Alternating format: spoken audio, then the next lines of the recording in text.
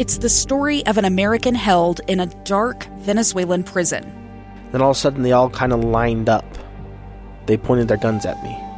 And this is the point where I thought, I'm going to die today. I'm Becky Bruce. I spent a year working on Hope in Darkness, which now has more than 2 million downloads.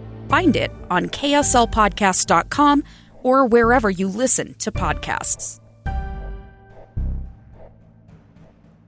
Is Live Mike with Lee Lonsberry. Welcome back to Live Mike. I'm Lee Lonsberry. My guest in studio this segment, Utah Congressman Ben McAdams. Sir, I'm grateful to you for joining me. You hosted a press conference earlier today. You're tackling a pretty big issue, and it deals with front runner, UTA, congestion on the tracks, and how we prepare better for the future.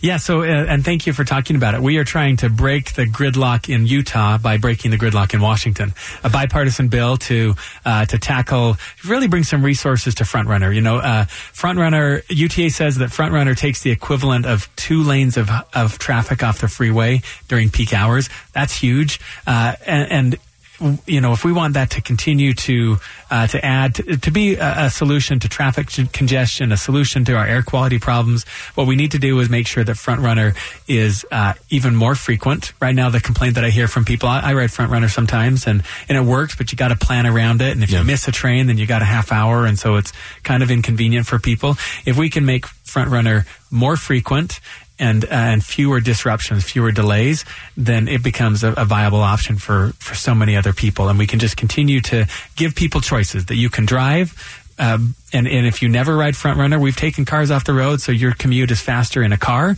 But there's also that convenient option to use transit as well. And I think that's what we're trying to do here with this legislation, is to make some federal funding available. It'd probably have to be matched with state and local funding as well, but to continue to invest in our great transit system to make it more frequent, more convenient, more reliable. Yeah, I'm grateful to you for pointing out that this is, in fact, bipartisan. It is an effort undertaken by yourself, this legislative effort by yourself as well as John Curtis, a Republican. Yeah. So John Curtis knows the value of transit as an option for people. May not be the option that someone chooses, but we want to have options available for people. So we've teamed up on this legislation because of the impact it'll have along the Wasatch Front. And, we're just introducing the bill. I hope to make it even more bipartisan as we reach out to other members of the Utah delegation and some of our colleagues across the country to really, again, get bipartisan support. Nothing happens. The reality is nothing happens in Washington unless we can work together. And I think this is an easy one to find a pathway to work together on. This is not a cheap project. This costs a lot of money. We know the Governor Gary Herbert, has requested a good number of dollars from the state legislature. If I think back to my time working in Congress for Congressman Bishop, he sent a letter over to Transportation Secretary Elaine Chao requesting that UTA be considered as a recipient of a BUILD grant. And this effort would ease some of that and allow more resources to be filtered into this project. Now, let me ask you very bluntly, this project is in fact worth it? Yeah, I think it's absolutely worth it. When you look at the alternative is to have people sitting on the road and stuck in traffic congestion. That not only takes a toll on the individual and their families because they're not at home, they're not at work earning money to put food on the table, they're not at home with their kids. So it's a individual toll, but also building highways is really expensive. So Front Runner, we've already built the single track.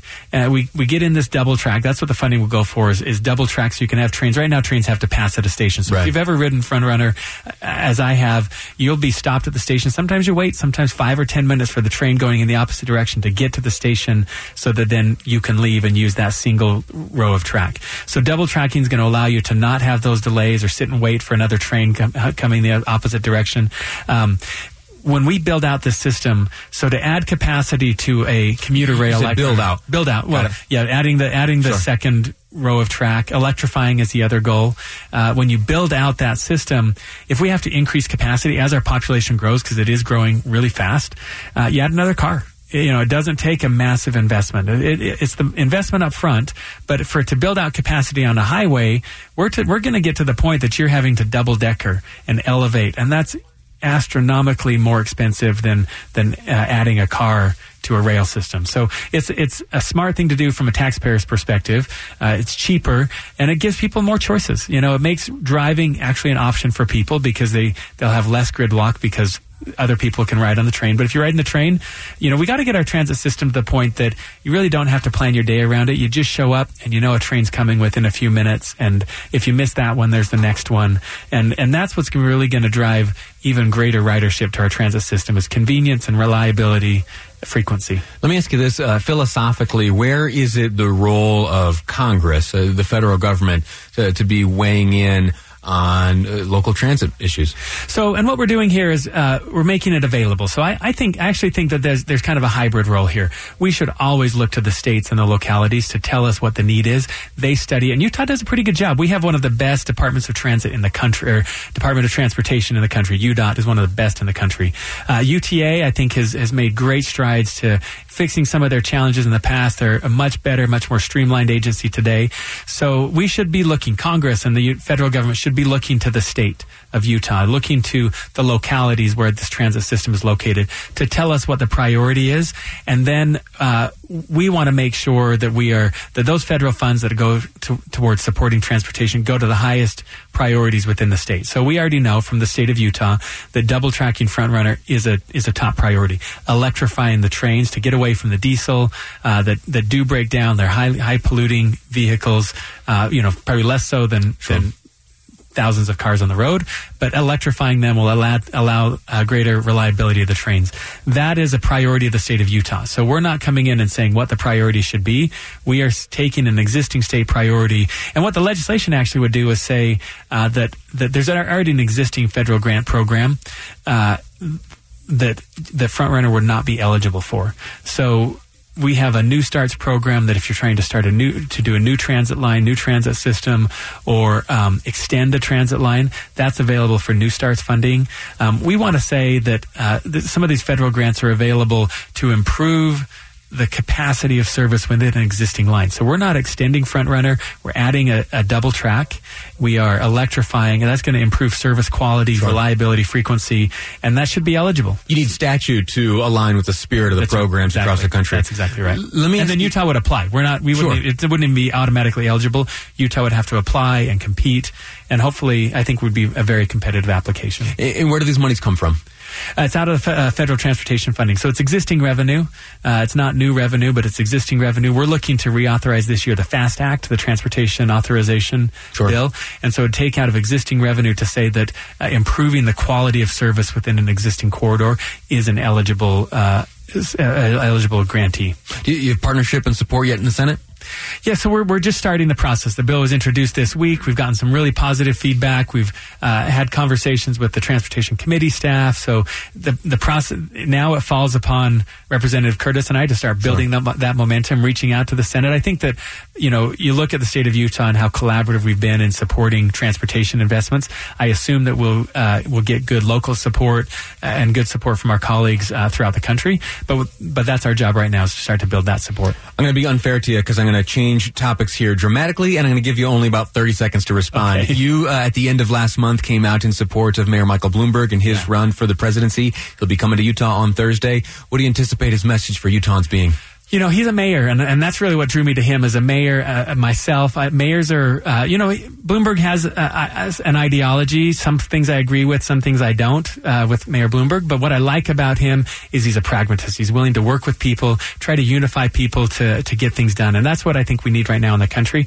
We need a unifier. We need a pragmatist, somebody who's going to bring ideas to the table, but recognize that they don't have a monopoly on good ideas. Other people, Republicans, Democrats, Independents, have good ideas, and we should forge a way forward as a country. We've got to put some of the divisiveness behind us and find a way to work together in spite of our differences, or maybe because of our differences.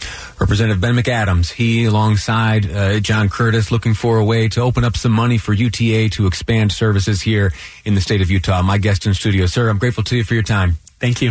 Listen, next up on the program, I'm going to talk about something that broke my heart this morning. I saw the headlines where the Boy Scouts of America today filing for Chapter 11 bankruptcy protection. It's a heartbreaking story, and there may be some lessons to learn. I'm going to share with you some of my thoughts next up here on Live Mike. I'm Lee Lonsberry, and this is KSL News Radio.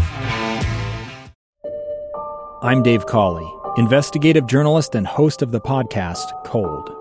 In October of 1985, a woman named Cherie Warren left work at a busy Salt Lake City office to meet her estranged husband at a downtown auto dealership. She never made it home.